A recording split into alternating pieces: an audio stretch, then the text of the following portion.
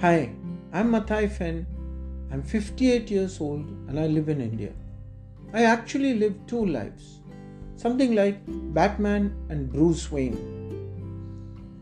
On the outside, I'm a cognitive psychologist with a PhD from IIT Bombay. That's one of the better known institutions in India. I also have several decades of teaching experience within India and abroad. I've taught courses in management and behavioral courses. If you want to learn more about me, just Google my name. There's only one Mathai Fen on the internet. That's Mathai space Fenn. There's a story behind the name, but that's for another day. This podcast is not about my outer life, it's about my inner life. It's about my quest to understand life, the world, and my part in it. Perhaps the answer lies in the idea that we do not have to understand life in order to live a good life. Anyway, this podcast is not about the final answers, it's about the journey. And boy, have I loved every moment of it. I hope you enjoy it too. If nothing, I hope it helps you ponder the mysteries of life. By the way, among the several hats that I wear, one of them is as a life coach. So if you would like to take some time out to talk about your life and where it's headed, do reach out to me. But you have to find me first. That should not be too hard.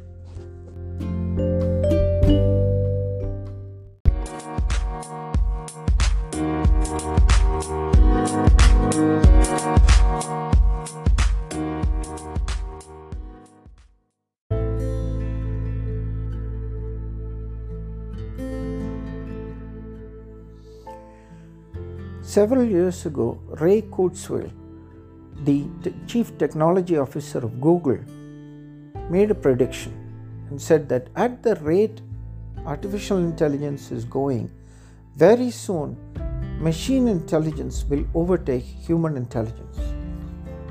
Now, he's not saying that there will be one machine like Deep Blue or one of those specialist machines. It's not that it's one machine. Maybe he's talking about the total intelligence processing power available to machines along with the data sets that are available. Together, they will represent a next step in intelligence, which will overtake human intelligence. What happens then? What happens when machines as a collective get smarter than humans as a collective? Remember, we don't know whether we are going to have a collective consciousness from this machine intelligence. Is it going to be one consciousness like Skynet that's ruling the world? Or are we going to have a lot of small intelligent bots like human beings all coexisting in a community? We don't know that yet. But Ray Kurzweil says that when machine intelligence crosses human intelligence, we have what is called a singularity. It's a singularity because we really don't know what's going to happen from there. Because obviously machine intelligence is more than human intelligence. Whatever we can think of may not work in the future. And Ray Kurzweil calls this the singularity. Of course, his book was called The Coming Singularity. This is an important question to bear in mind for all young people and old people today, because this is probably the most important event that's coming up in the future. More recently, Yuval Harari seems to say that we are on the cusp of an evolutionary point as human beings. It means that in a short time, Homo sapiens' time is over. Remember, Yuval Harari had his famous book called Sapiens? He says the time of Homo sapiens are over. And we are on the cusp of a new species emerging. And he goes on to say that this is not biological evolution, but this is intelligent design.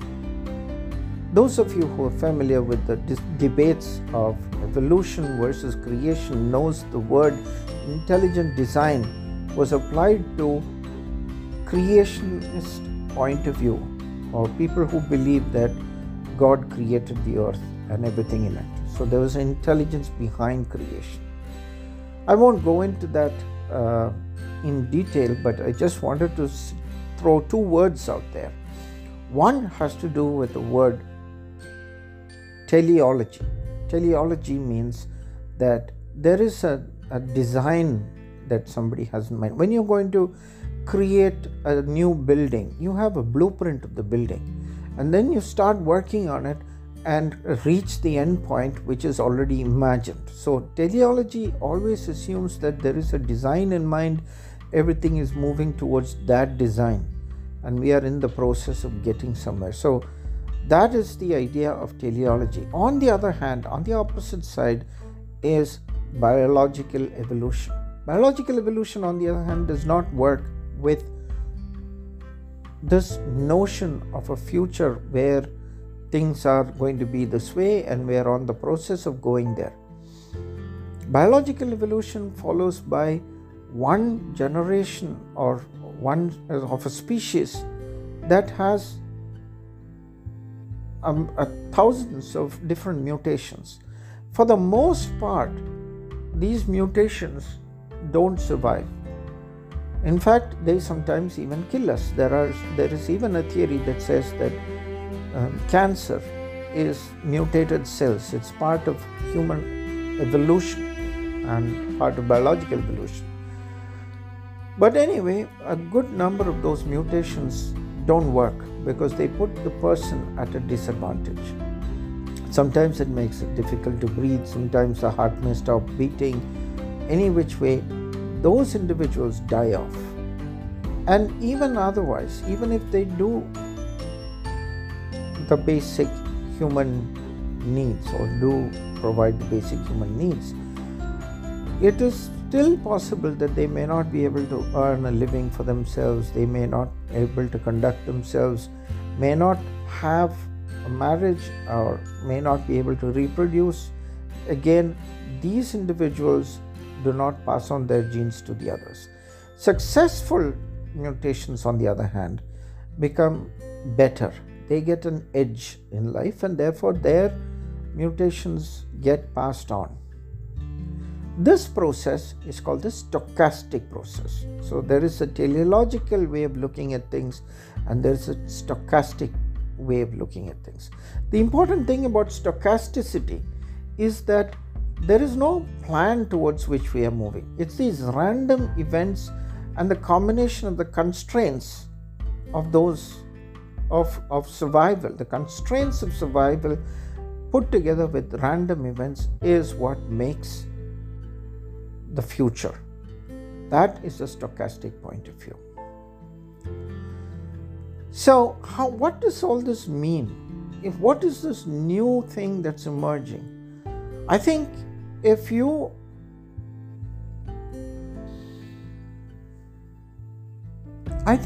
we look back in the last 25 years and see how things have changed so much, how knowledge transmission has changed, how even learning important things, schools, for example, universities that have been unchanged for centuries have changed so dramatically, especially in the last 3 or 4 years. The way of education has changed. A new mutation of the virus is likely to extend the lockdown conditions that we have now become more or less accustomed to. So there are fundamental changes that are happening in society. This is led by technology on the one hand, by constraints on the other hand. And I think it is important that we need to keep an eye on what's happening and where the future is going. So that's the important thing. We also need to not just hear this in general, we have to ask ourselves on a personal basis, what does all this mean? How is the world changing?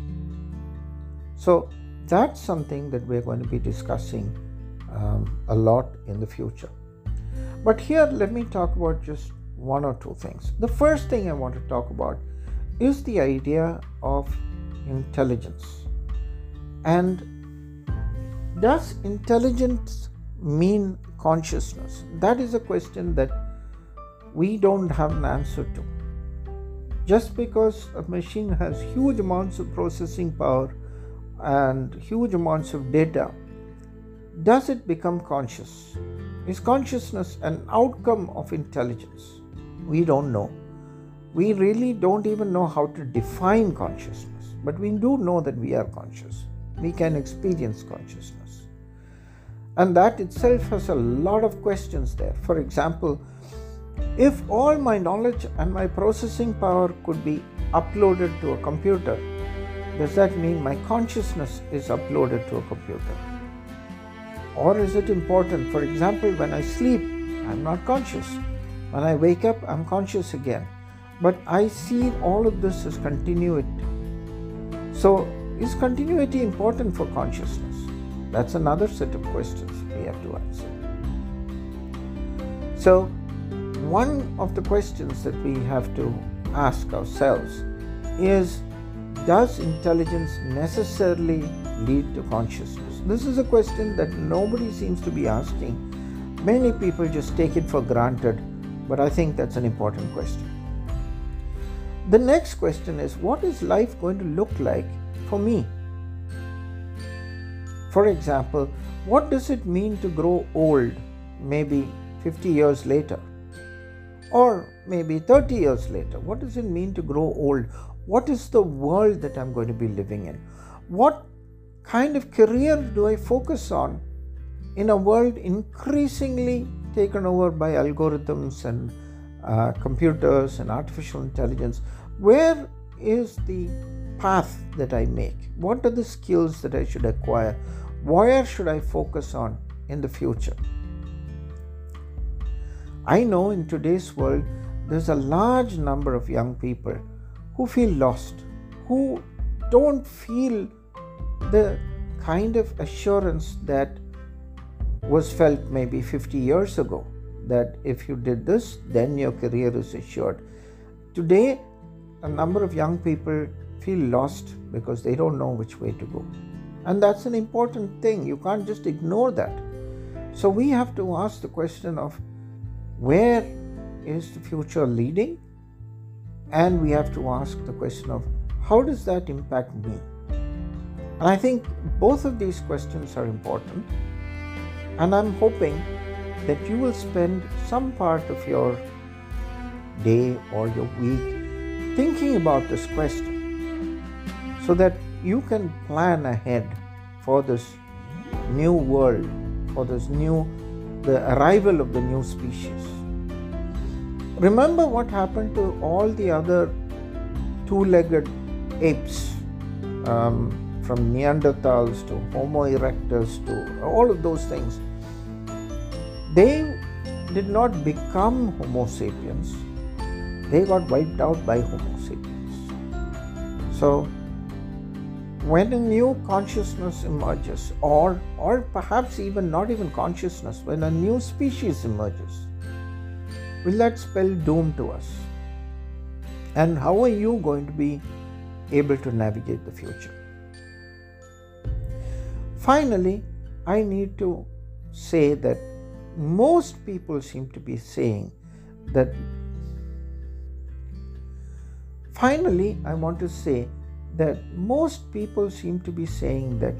all the future that we can see with technology, all of that, finally, I want to say that the future is not all bad. It's interesting how I hear very few good things about Facebook, about social media, about TikTok. I hear very few good things.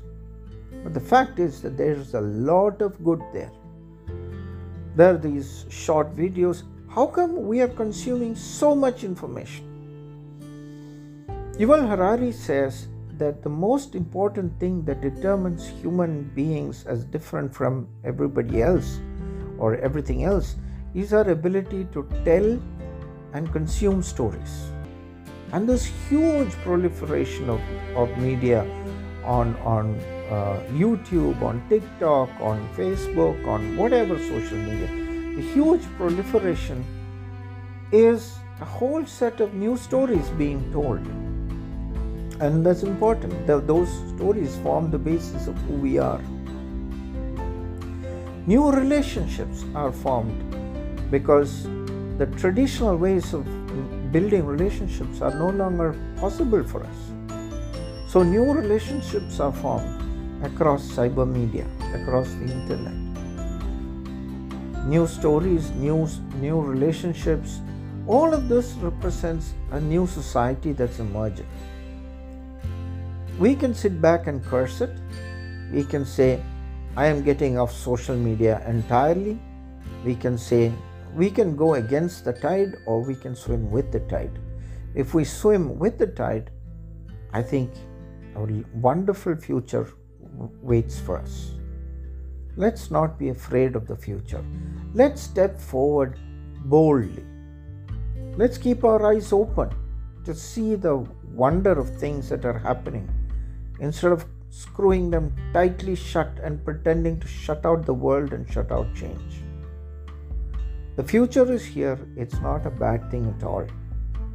How are you preparing for it?